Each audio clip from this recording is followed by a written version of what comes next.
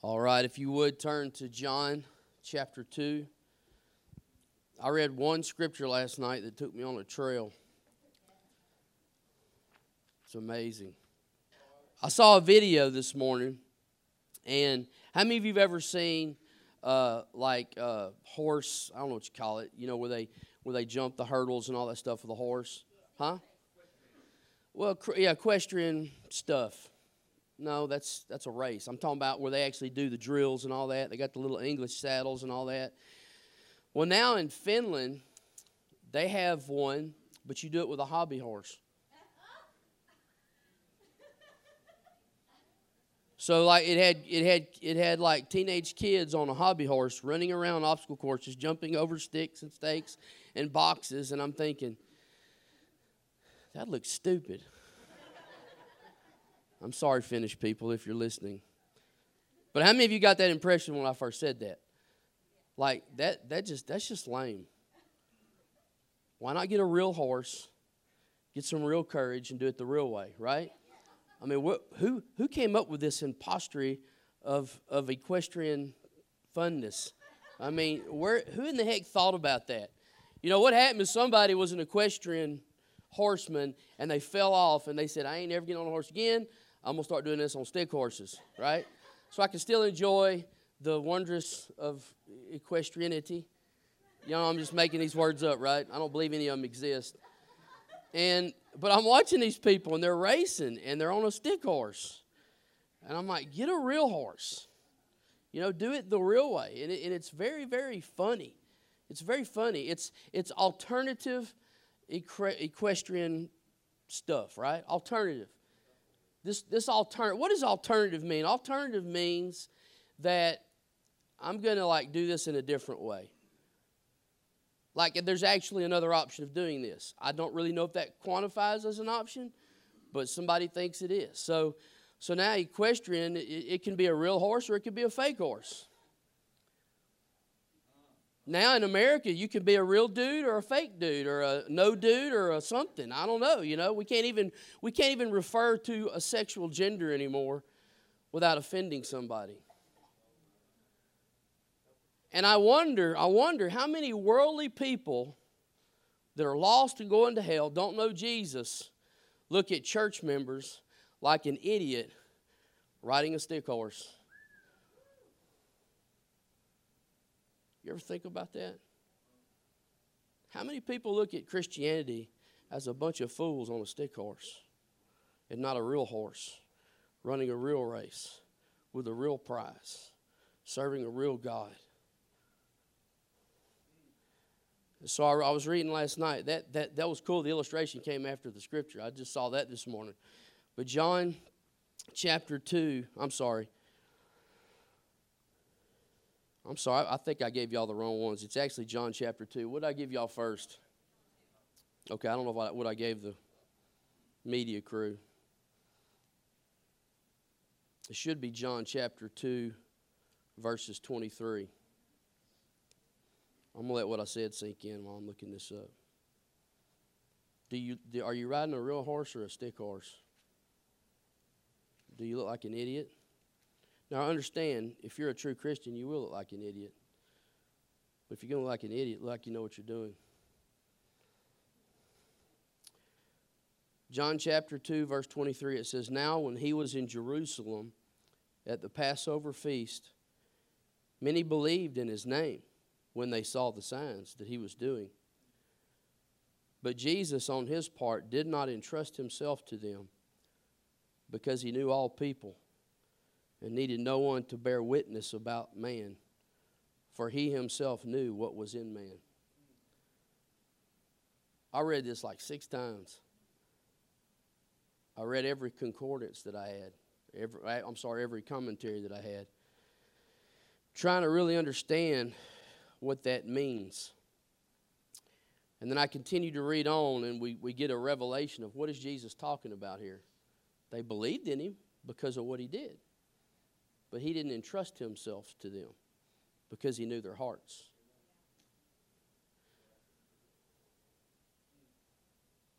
Jesus talks to the Samaritan woman. He knew what was in her heart. This passage actually leads up to Jesus talking to Nicodemus. He knew what was in his heart. You know, Jesus knows our hearts. He knows if you're riding a stick horse. He knows if you're riding a real horse. He knows He knows everything. You know, we get freaked out about Santa Claus. He knows everything, right? He's watching you. Jesus knows everything. I can't confirm or deny if Santa Claus is real. I'm going to leave that up to you parents. And then I want you to go to John chapter 6. And it starts to give us a little bit more meaning about what's going on here. You know, the backstory of, go to John 660. Chapter 6, verse 60. I don't know if you want to call this a sermon or what. I just started reading this stuff last night, and I've got some takeaways at the end of this reading that I want to give to you. It's the Word of God. That's what's important, amen? So right here at verse 60 of chapter 6, we find ourselves at a place where Jesus just communicated to the people that were following him because they believed in him, because they liked what he did. He fed hungry people. He raised dead people up from the grave. He healed people from diseases. And so they were Jesus groupies, man.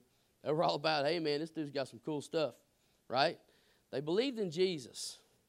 They believed that he had something to offer. But Jesus begins a conversation, a dialect, earlier in chapter 6, where he starts proclaiming this weird stuff. And he begins to say, I am the bread of life. And whoever eats of me shall live eternal. And I am the blood, and whoever drinks of this blood.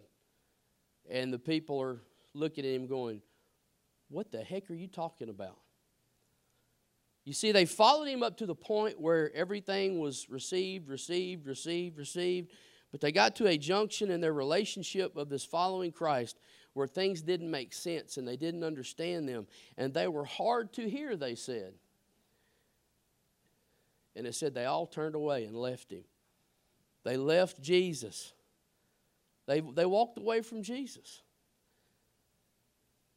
You know, we deal with rejection in life sometimes. I mean, we break up with our boyfriends and our girlfriends and stuff like that. We have people, you know, get mad at us over stupid reasons and leave. And here's Jesus, done all that he's done. But now he begins to put truth into perspective, and they just like, we can't handle the truth. You know, Jesus, Jack Nicholson could have been right beside Jesus and said, you can't handle the truth. And they all left. And so then after that, after all these people leave that had been following Jesus, I mean, dude, they were groupies. They were like, man, what's he going to do next? What's he going to feed us next? What's he going to do for us next? How's he going to take care of us next? What's he going to have to do for me next? And in John chapter 6, verse 60, he says, when many of his disciples heard it, they said, this is a hard saying. Who can listen to it? You ever find yourself in church going, my God, this is hard. Who can listen to it? When what was read was just Scripture, the Word of God, which is good for correction, reproof, and teaching, instruction in righteousness. But Jesus, knowing in himself, because why? Jesus knows everything, right? That his disciples were grumbling about this, said to them, do you take offense at this? Then what if you were to see the Son of Man ascending to where he was before? It is the Spirit who gives life. The flesh is no help at all. Remember that. It is the Spirit that gives life. The flesh is no help at all. The words I have spoken to you are spirit and life, proclaiming who he was. Not what he was doing, but who he was. But there are some of you who do not believe, for Jesus knew from the beginning who those were who did not believe and who it was who would betray him. And he said, this is why I told you that no one can come to me unless it is granted by the Father. You know, it's amazing when you think about it. No one come to the Father but through Jesus, and no one come through Jesus but by the permission of the Father. It shows how God is at work in our relationship. You know, repentance and salvation is granted. Conviction, the Holy Spirit is necessary for us to even be aware or enlightened that we need Jesus. You don't get it without the help of the Spirit to reveal it to you that I'm lost. I'm going to hell. I need Jesus.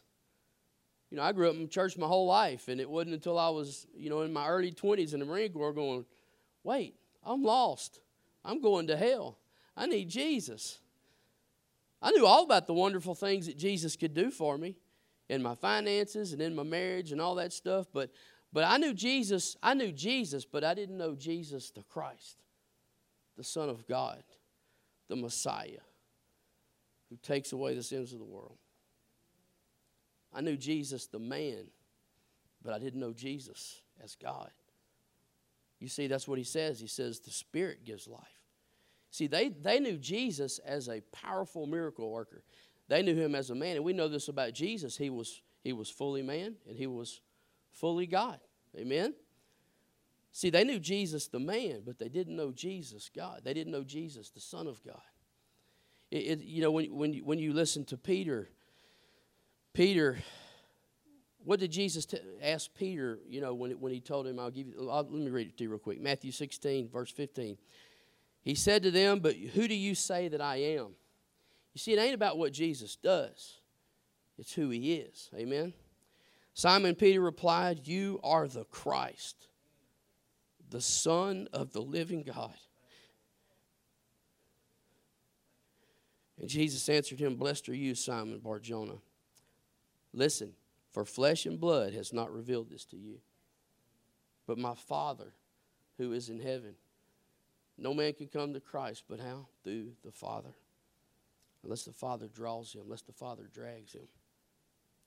And I tell you, you are Peter, and on this rock I will build my church, and the gates of hell shall not prevail against it.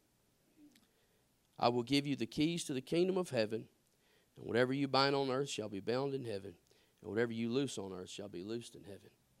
You see, that's the real horse race. That's the real horsey with a real rider, with a real work of God, with a real objective. And see, some people, the reason why so many people look like ding-dongs in the house of God riding a hobby horse is because they know Jesus the man, but they don't know Jesus the Christ.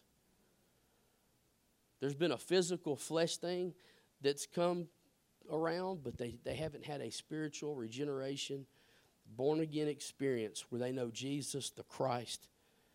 And they try to play church. And they try to walk around. You remember the little plastic keys, when you were a kid that Mattel or Play School or whatever had? There were the big old colorful keys on a key ring. That looks like some of the keys that we try to carry around as Christians, and they're nothing but mere toys.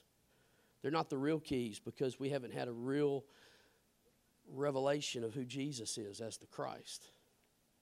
We haven't had a born-again experience, and so we wonder why these little plastic keys aren't unlocking doors and why things aren't happening and why there's no true expression of a God-given faith in our hearts and in our lives and our minds. Why we say that we're spiritual, but we walk and act and talk like natural-minded people who discerneth not the things of God, for their foolishness to him, and neither can they discern them, for they're spiritually discerned. I mean, think about it. Jesus says, many will say, Lord, Lord. When we're all judged to go to heaven, he says, depart from me, you worker of iniquity. I never knew you. Do you know Jesus, the Christ, the Messiah? Not the dude who is recorded in history that walked around and did a bunch of awesome, cool things. I know people that do awesome, cool things, but you know what? That's fine. That's the, going back to 2:23, he says this. He says in 2:25, and needed no one to bear witness about man. Jesus said, I don't need anybody to bear witness about me as a man. I need people to bear witness about me, about who I am spiritually. I am the Son of God. I am God in the flesh. So we see Peter Peter recognized who he was, the Christ, the Son of God. And that's why Peter got the real keys of the kingdom. The real horse, not the hobby horse version, but the real version of the kingdom of God. The actual physical thing that God is wanting to give to each and every one of us. But Jesus says, going back to John 6, he says in verse 64, but there are some of you who do not believe.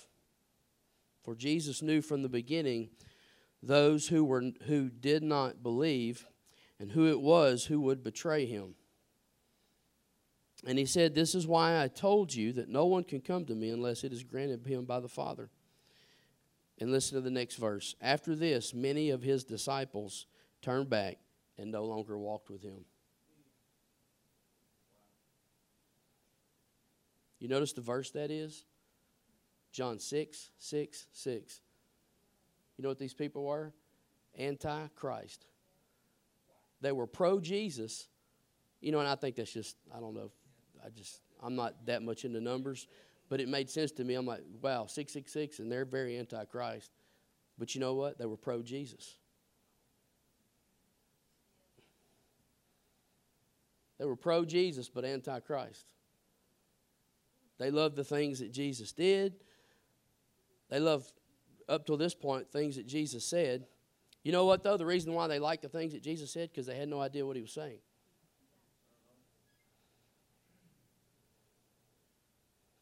But now he's saying stuff that they kind of got it, but they didn't like what they were hearing.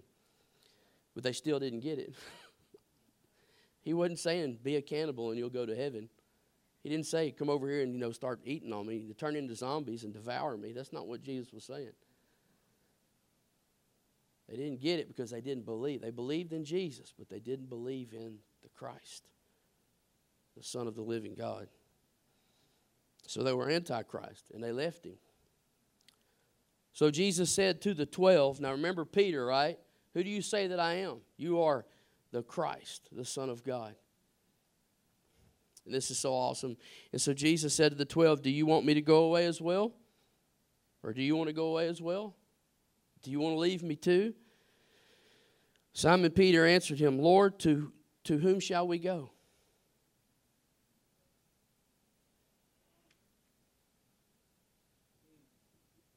Well, I just saw that. I thought he said, where am I going to go? No, he didn't say, where am I going to go? Because that's physical. That's fleshly. He said, to whom? To whom am I going to go? There is nobody else. You see, where all these people that just left Jesus, they went to find somebody else. Somebody that they believed in, somebody that made sense. But Peter says, to whom shall I go?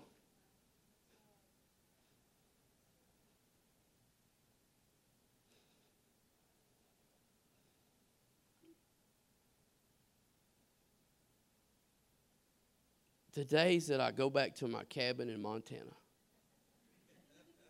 when you're having one of those days where you're just mad and just sick of it and like, dadgummit, tired. I'm always reminded, but who's going to be there for you? If you're alone, who's going to be there for you? If you go to a cabin by yourself, who's going to be there for you? Nobody. I need to go where Jesus goes. I need to walk where Jesus walks. I need to follow the Christ. Not Jesus the man, but Jesus the Son of God. He takes away the sins of the world.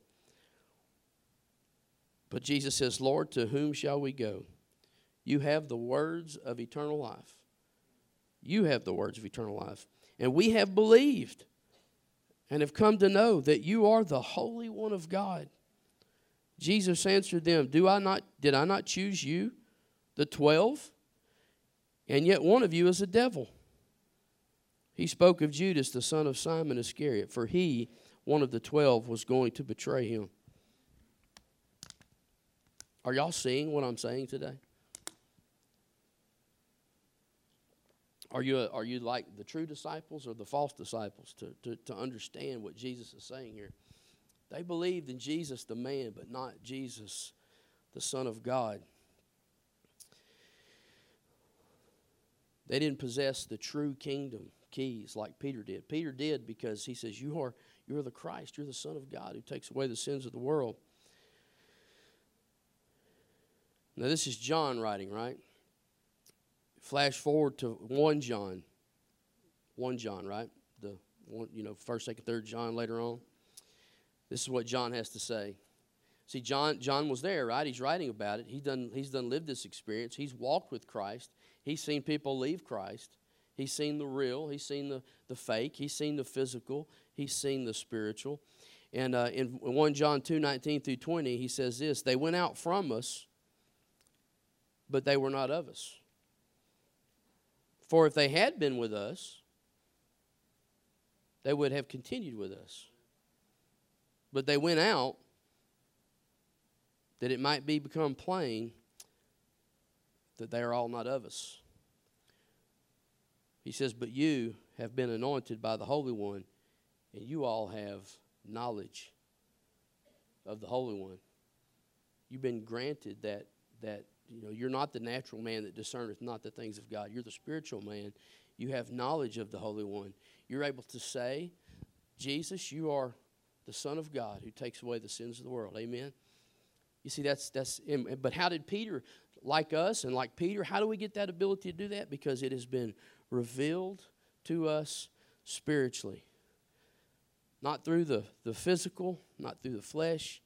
And Jesus says he didn't want to take credit as Jesus the man. He wanted credit as Jesus, the Son of God, who takes away the sins of the world. And he wanted to give us real keys that opened real doors from spiritual ramifications and not be walking around with play school keys that are plastic and colorful and they look cool, but they don't do anything. You understand? Jesus wants us to know him for who he is completely.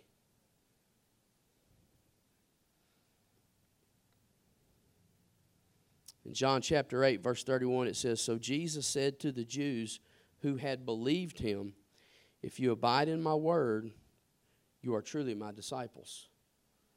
And you will know the truth, and the truth will set you free. The miracles, the provision, those things don't set you free. The truth sets you free. How long did those people follow Jesus? Up to the point of truth. And truth was spoken, and they left. Truth was spoken, and they gave up. Truth was spoken, and they no longer followed. You go back to the sowing of the seed. In the Gospels, it talks about the farmer that was sowing the seed, and there was 4 scenarios, but only one scenario was the heart prepared for the seed of the gospel. Was it fertile? Was it tilled up? The other instances, they liked it until it came to the truth. To where we accept the truth until it messes with our worldly lives. We accept the truth until it begins to tear up the weeds that I like in my life, until it takes out the thorns and thistles that I like in my life. And the Gospels say in that parable of the sower that those people, they liked the gospel, but the weeds and the thorns choked out the seed, and it gave no fruit. You see, truth is what matters most. The natural person does not accept the things of God. No, they don't accept listen. The natural person does not accept the things of the Spirit of God. They don't accept the spiritual things. But anybody will take the handouts. Anybody will take the handouts. You see, things change when we get a spiritual revelation of who Jesus is rather than just what he can physically do for us. You see, because the problem is when you start out with that mentality, you start out with a self-serving gospel. And the Bible says, take up your cross and follow me. You know, the invitation to the gospel is this, the first call is come and die. Come and die. Come and die. Come and die. But some people look at that and like, these words are hard. We're going elsewhere. We're going to go find somebody else who to follow. And the problem is they're looking at, they don't have a clue what's going on because they can't spiritually hear what Jesus is saying. And the call is to come and die so that what? You may live. Jesus says if anyone saves his life, he will lose his life. But if anyone will lose his life for my sake, he will gain eternal life. Amen. See, these things don't make sense to people. But we wonder why so many people are in churches today, have no power, have no clue. Listen, we're all being sanctified. God is working on us and through us, and we're going through fires and burning dross off and turning into more refined things, but some people ain't being refined. They're just living worldly lives, professing that they know this physical man named Jesus, and they're riding a hobby horse. Riding a hobby horse. And the world's looking and going, well, if that's simple, I can do it too. But the problem is after a while, they're like, you know what? This ultimately doesn't do me any good. I'm just riding a hobby horse.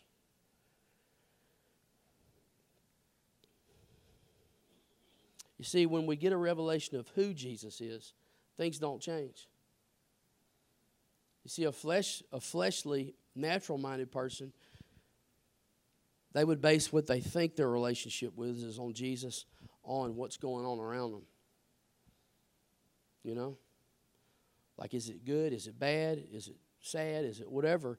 And the thing is the dynamics of life change. And when you put your faith in constantly changing things, then it leaves you desperate. But here's the thing. When you put your faith in who Jesus is as the Christ, that never changes. It doesn't matter what kind of day you're having. It doesn't matter who's the president. It doesn't matter what's going on. It doesn't matter if your house burns down. It doesn't matter if you win $1 million. Jesus is still Jesus. Amen? Because it's the who. It's not the what he does that ministers to the flesh. It's who he is in the spirit. He's Jesus. Not Jesus a man, but Jesus the Son of God. You know, there's been heresies that came out of that. Some people that claim to be Christian would say that Jesus was a man of God, but he was not God. In the beginning was the Word, and the Word was God, and the Word was with God, and the Word became flesh and walked among men. He is God. He's not just some emissary or an ambassador. He is God. So we see that people that followed Jesus, they followed him as the man Jesus. They didn't know him as the Son of God. And those are going to be the people that say at Judgment Day saying, hey, well, we did these things in your name. Wow, I'm just now seeing that. I'm like, how's that possible? Because I'm like, well, how in the heck can you do things in the name of Jesus and not be a Christian? Because they did it in the name of the man Jesus, not Jesus, the Son of God. They didn't know him. And Jesus says, depart from me, you worker of iniquity. I never knew you. Never. See, these people that were calling them disciples that left him, they weren't disciples. They didn't use that word in every version. I don't know why they chose to do it in this one. I mean, it'd probably be a good word study to look at. But the point is they left him. And Jesus knew from the beginning who was with him and who was going to leave him, he said. Jesus knew Judas was going to burn him. And it says here that Jesus knew that all those people were going to leave him.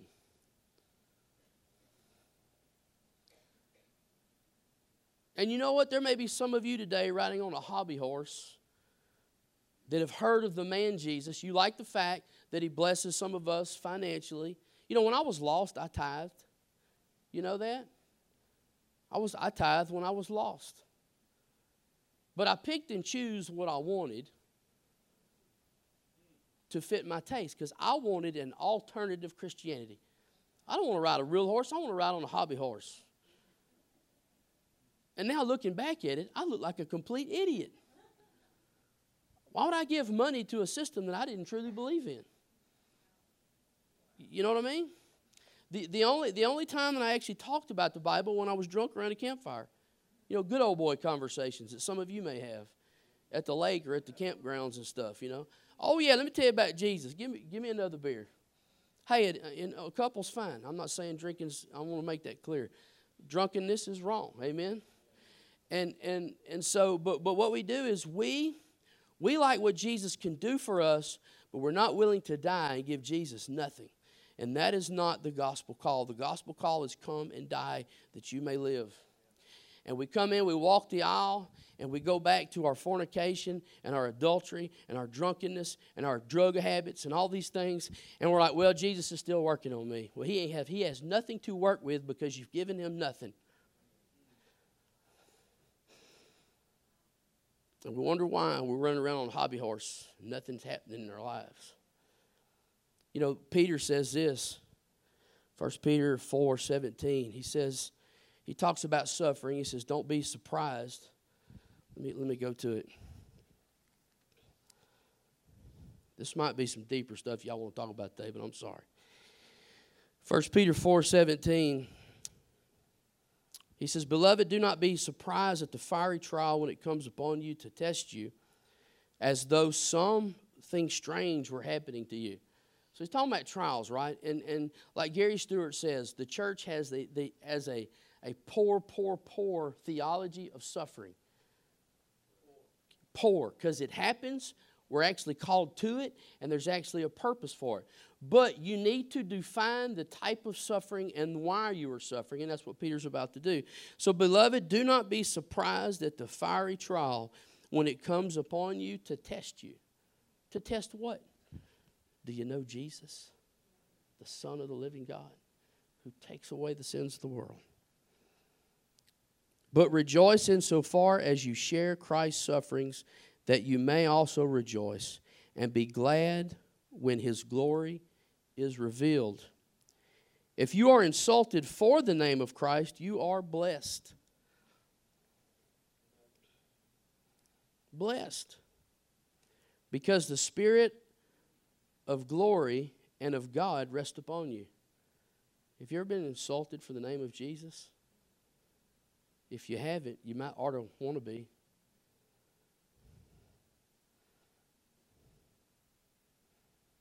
But let none of you suffer, listen, let none of you suffer as a murderer or a thief or as an evildoer or as a meddler.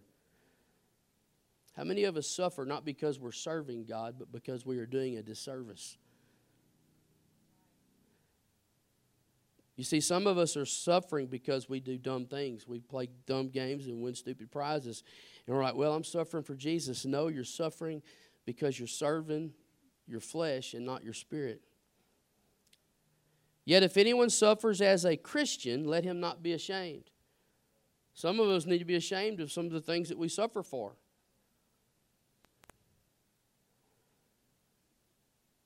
For it is time for judgment to begin at the household of God. Where? Where does it start? Here with us. And if it begins with us, what will be the outcome of those who do not obey the gospel of God? And if the righteous is scarcely saved, what will become of the ungodly or the sinner? So Peter is saying here, if you're going to suffer, suffer for doing godly things. Don't suffer for doing worldly things. And if you're doing worldly things, be ashamed of them and repent. Repent. Here's the deal. If you're a child of God, God still loves you, amen, because it's a who that doesn't fluctuate. The who-ness of God, the who-ness of Jesus, and the who-ness of the Holy Spirit don't change, amen. It's us. It's our flakiness. It's our craziness. And he's saying if you're going to suffer, suffer for doing good. So I mean, I'm not saying if you do bad, you're lost. I'm saying you can do stupid things as a Christian too.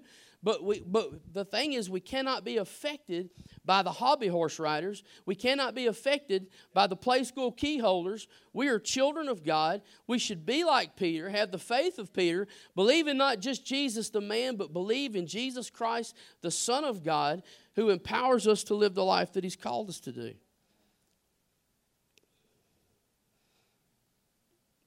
There's some things that we should be ashamed of in the church today. Some of us are suffering because we're not ashamed of what we do, because we are letting natural mindedness affect our spiritual minds, or we just don't have a spiritual mind, period. It's one or the other. Why? That's something you're going to have to discern. But we are justifying things that God asks us not to do. Marriage gets rocky, get a divorce. Finances get tough, well, just quit giving to God and take care of your finances.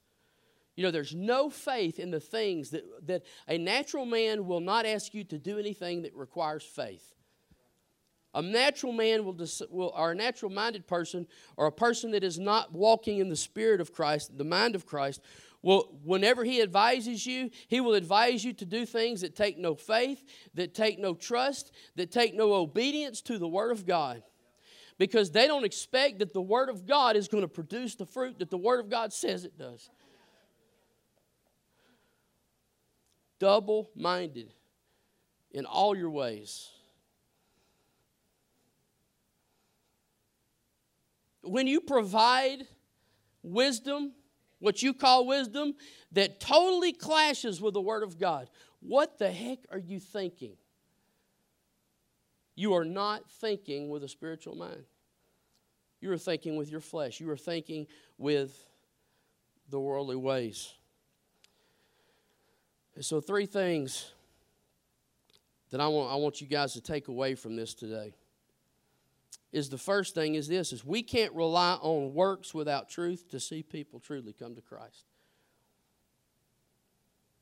What I'm saying is this, is we should love people, take care of people, feed people, meet their needs, but not without sharing the truth of the gospel. Man, we have gotten so comfortable with introducing people to Jesus the man, but they don't know Jesus Christ. And Ray Vick used to say this all the time at Fletcher, Dad said. He said, if you catch them with a weenie, you got to keep them with a weenie. If you catch them with a weenie, you got to keep them with a weenie. You see, if you catch them with a self-serving thing, you got to keep them with self-serving things. And they're never going to come. They're never going to die. They're never going to repent and believe upon the name of the Lord Jesus Christ, not just the man, but they're going to keep living their life and riding a hobby horse and playing with plastic keys and having no effect on their life or the world around them. And one day they'll stand in heaven or stand at judgment and they'll look at Jesus and they'll say, hey, I went to church at Gateway. I went to church in Hardin County. I went to church in Texas. I went to church somewhere in the world and I prayed to you and I did all these cool things for you. And he's going to say, depart from me, you worker of iniquity, because I never knew you. Not that the opportunity was given. But we can't start off with a self-serving gospel. It's got to be a Christ-serving gospel. Come and die. That song that Kenny Chesney sings, everybody wants to go to heaven, but nobody wants to die. Do you realize what he's saying that he don't even know that he's saying? He's talking about a physical death.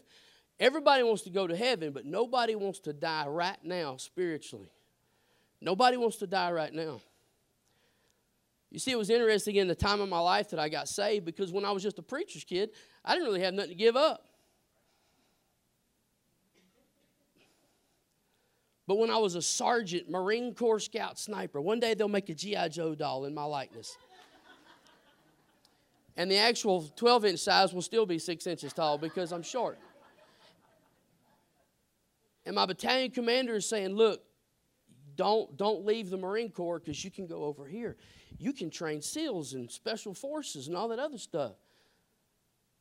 Even though nobody but Marines, deserve Marine Corps knowledge. And so I'm like, man, all these things were through before me. Kind of like Christ when Jesus is, Satan saying, if you really are the Christ, do this. If you are the Son of God.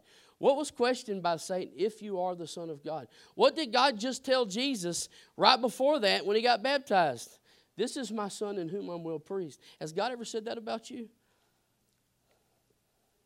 Not pleased in the fact that you're perfect, but pleased in the fact that he has imputed righteousness to you because you know Jesus the Christ, the Son of God, who takes away the sins of the world. Because of that. But you see, when I got saved, I actually had some worldly stuff that I had to throw on the table.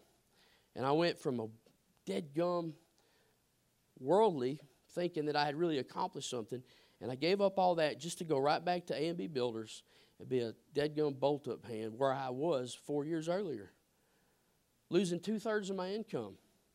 Coming back to Hardin County, of which I never planned on even visiting again. We were going to Austin. Not where all the crazy people are, but, all the rednecks and stuff on the outskirts. I mean, we were going to, I was going to Montana. I was going anywhere but Lumberton, anywhere but Koontz. You see, but God said, no, that's where I'm calling you to. This is what I'm asking you to give up. So I had to give up everything that I had. I had to change my direction. I had to lay it on the floor and say, and this is my words to God. I said, God, I give you all that I have to do what you've called me to do. And I did it. I did it. Immediately, I got out. I mean, it was 3 months. The timing was perfect. I got out of the Marine Corps. The very last night I spent in the Marine Corps, I had my blues on, and we had a mess night, and I was with my brothers. And the battalion commander was making me all these offers. I said, no, sir, I've got to go. I've got to go. I've made a commitment. I finished my 4-year commitment with you guys. Now I've got a lifelong commitment to fulfill to Jesus Christ. That's when I got saved. Not when I knew Jesus, the man in church, and how he fed the 5,000 and all that cool stuff, which is good. The second thing is this, is we can't be so self-centered that we make the rejection. When we're rejected, God says that, or Jesus says that you're blessed when you're rejected, when you're persecuted for the sake of the gospel. He says, but we can't make ourselves so self-centered that the rejection is about us. Because if it's about us, we will respond in fleshly, worldly ways. We will respond in ways that aid our cause and not the cause of God. We will bow down. We will capitulate. We will manipulate. You know, the Bible says that in Samuel, when Saul did all those things that he wasn't supposed to do, and he started seeking counsel from necromancers and all that stuff. Samuel told Saul, he says that manipulation, which what Saul was doing, Saul never obeyed God. He tried to make things happen the way he wanted them to do, how he wanted them to do it, when he wanted to do it. And Samuel told him, he says that manipulation is as the spirit, in the old King James Version says, of witchcraft. Witchcraft. Yeah, you can be, and here's the deal about Jezebel. Jezebel is not, it's you can be a dude Jezebel, a woman Jezebel, it don't matter. So all you guys are like, yeah, just keep it on the women's side. No, Jezebel can affect anybody. And we do. When you begin to manipulate the Word of God to fit your need, you are performing witchcraft. I don't know how that's going to be a blessing. I don't know how that's going to turn out well. But if we make it about us, we will never be about God. We will compromise everything that truly matters, which is the truth. We can't manipulate things to get what we want. When we are persecuted for the gospel, we've got to keep it by God. Just like Jesus. Jesus could have been selfish, and he could have been. The man Jesus could have acted in fleshly, worldly ways, but he didn't. And he could have made it about him when all those people left him, but he knew they were going to leave him because God had done revealed it to him what was going to happen, and he knew this was about God. Everything Jesus did was about who? The Father. Gave him permission, gave him insight, gave him wisdom, and gave him direction. Are we to live any different? No. And then the last thing, number 3, it says, we have to be able to discern between spiritual and the physical. Amen? We have to be able to discern. Why is this important to us? Okay? Well, initially, if you have never met Jesus the Christ, the Son of God who takes away the sins of the world, you need to meet him. Amen? If you want to have eternal life, if you want him to say, well done, my good and faithful servant, enter in thine rest. Or depart from me, you worker of iniquity, I never knew you. But what about the rest of us? What does this have to do with us? Because we portray who Jesus the Christ is. Amen? Not just Jesus the man, but Jesus the Christ. And the only way we can communicate Jesus the Christ is through the truth, is that no man come to the Father but through Jesus Christ. He is the way, the truth, and the life. He is the key to freedom. But we have to be able to discern between the spiritual and the physical to know how to influence as well as be influenced.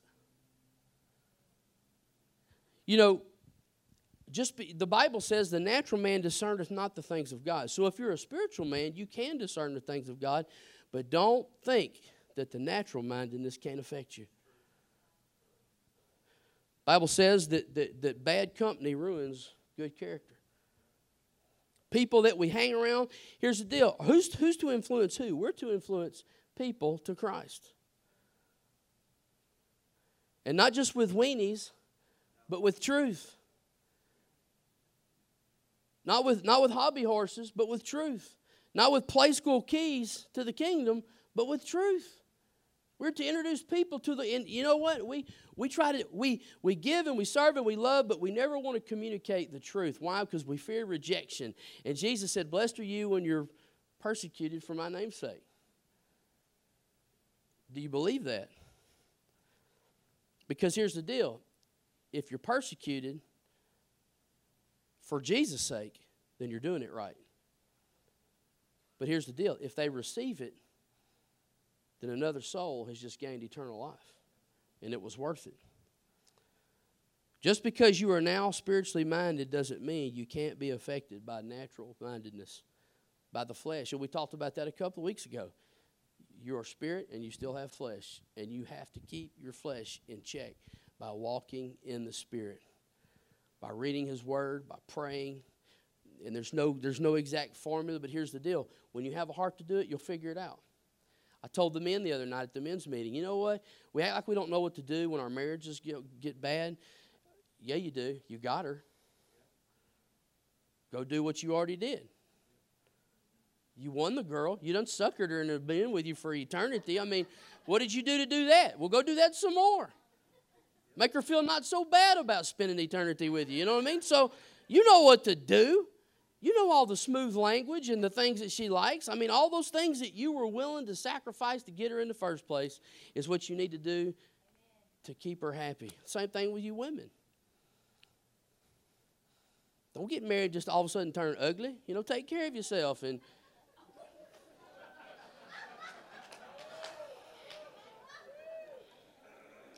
you know what I mean.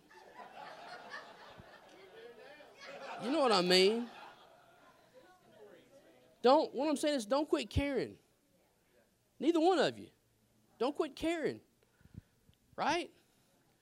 And just like a marriage, just like with Christ, which a marriage is a picture of Christ and His church. I mean, if you start off your marriage in a self-serving deal, it's going to end in disaster. Marriage is not a self-serving occupation. Amen? I'm not laughing, William. I'm very serious about what I'm saying this morning. I don't want to ride a hobby horse. I ain't riding a hobby horse. I'm riding a stallion. But he's not Italian. Actually, a mule. I like mules. But here's the deal. I want to become a more efficient rider. Amen? I don't want to think, well, I've got it all figured out. But I want people to look at me and say, that dude's on a real horse. He's running a real race. And I don't want people trying to emulate me by doing hobby horse things and stuff like that. I want them to emulate me as I follow Christ. I want them to follow Christ as well. Amen. That's all. That wasn't just Paul's thing. That was Paul telling us, follow me as I follow Christ. So that what? So that we could go out and reconcile people to Christ, not with weenies, but with the truth, and say, hey, here's the truth. And if you want Jesus, you got to be willing to die and repent and believe, and He will set you free. There's a lot of things happen upon salvation. See, we think, well, I've got to get all this done and then get saved. And then, no, when you get saved, Jesus will begin doing the doing. Amen. When you surrender all, amen. When He becomes, you see, He says you are Jesus Christ, and they refer to Him as Lord. They're like, you know what? We have nowhere else to go. We have no one else to go to, and you are worth giving everything that we have to follow because you're the real deal. You're not a fake. You're not an imposter. So what is the Holy Spirit saying to you today? Okay. Let's make this not intentionally painful, but meaningful? How many of you compromise when you live your life in front of your neighbors and your friends? How many of you, when the Holy Spirit says, hey, you need to witness to this lady or this man, do you you try to throw the weenies at them, but you don't ever beat around and never get to the truth. There's a saying that says, something to do with share the gospel without never saying a word. That's really bogus. Somewhere the word has to come into the equation so that people can know the gospel. And we need to share the word in a way, because if we need to lead people to not Jesus the man, but Jesus the Christ, where ultimate freedom is found, where spiritual things are found. But what is the Holy Spirit speaking to you today? My deal is that we need to be representative. Whether you're a true Christian or not, if you're not, you need to become a true Christian. But if you're a true Christian, we need to live lives in a way that the Word of God asks of us so that we can produce fruit, and we can also produce fruit-bearing Christians. And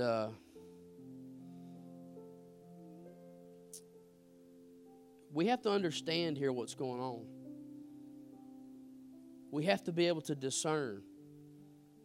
We have to be able to look and see fruit.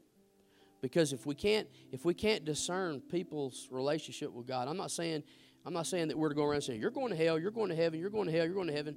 But Peter says, be sober, be vigilant, your adversary, right?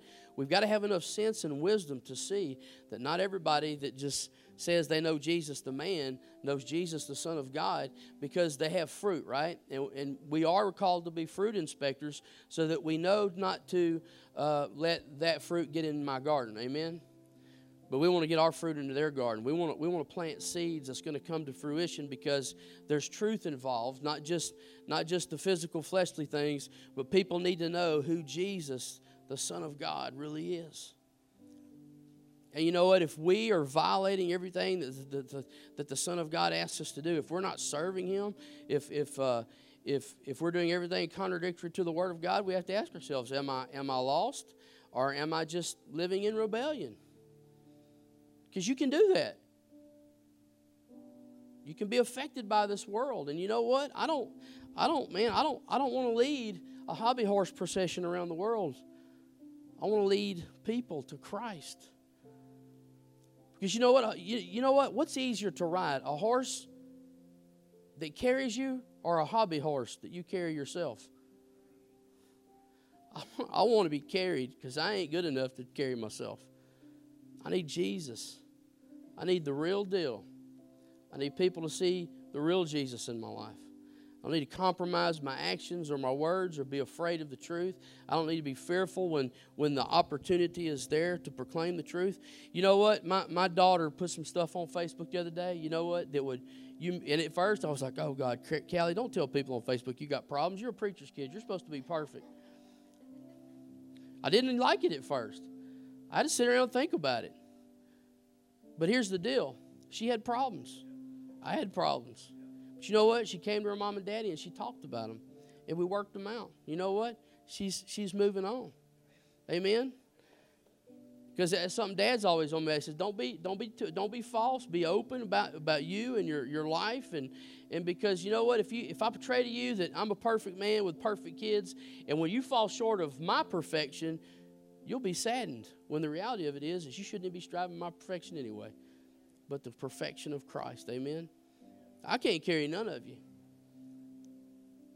I can't carry myself. But I know a man who can. And I know a man who can do more than just bless you here and there. He can change your life completely in every way.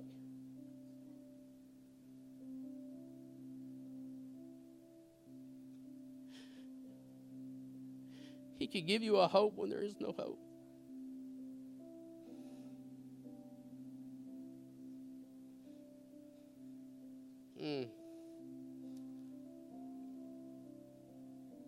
When our kids went crazy, we went to Jesus.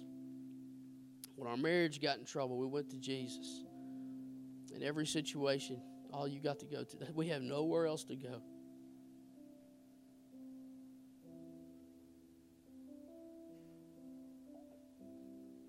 No one else to go to. Jesus, Son of God, takes away the sins of the world. Bow your head and close your eyes.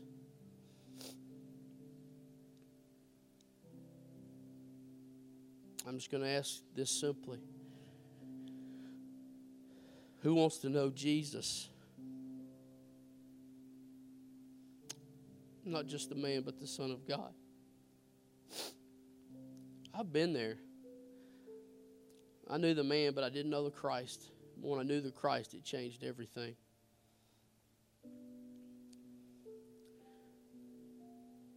How many of you today say, I want to know Jesus the Christ? Just while no one's looking, just lift your hands. Amen. Several people raised their hands today and said that they want to know Jesus Christ, the Son of God. But what about you, those of you that know Jesus? You say, you know what, I'm portraying a poor picture. Listen, I'm not asking you to be a portrait of your perfection, but be a portrait of Jesus' perfection. Not that you won't mess up, but when you do mess up, you handle it in biblical ways, in the ways that God asks you to do, instead of trying to manipulate the situation yourself and say, I'm going to take it upon myself to fix it. How many of you today would say, I'm tired of trying to fix it myself, and I want to give it to the Lord to take care of? Anyone else? Amen. I want my altar ministry to come up here real quick. And this is what I want you to do. We're not going to tarry long.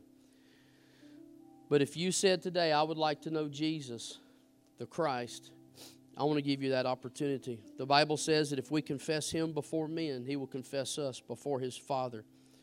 I want you to leave today with no insecurities, with no questions, with no wonderings. Do I know Jesus? And does Jesus know me? I want you to go home with that peace. That is the peace that passes all understanding. And those of you today say, you know what? I've been manipulating and I need to trust God and submit and obey my Lord and Savior and do things the way He's asked me to do it. If that's you, I just want you to come to the altar and repent and say, Lord, give me the strength, the wisdom, and the direction to do what I need to do. But as we all stand, if that's you, if today you want to if you want to meet Jesus the Christ, come and just take one of these hands and say, today I've decided to follow Jesus. And if you need to repent, y'all come to the altars. As we all stand, as Teresa leads us in a short worship.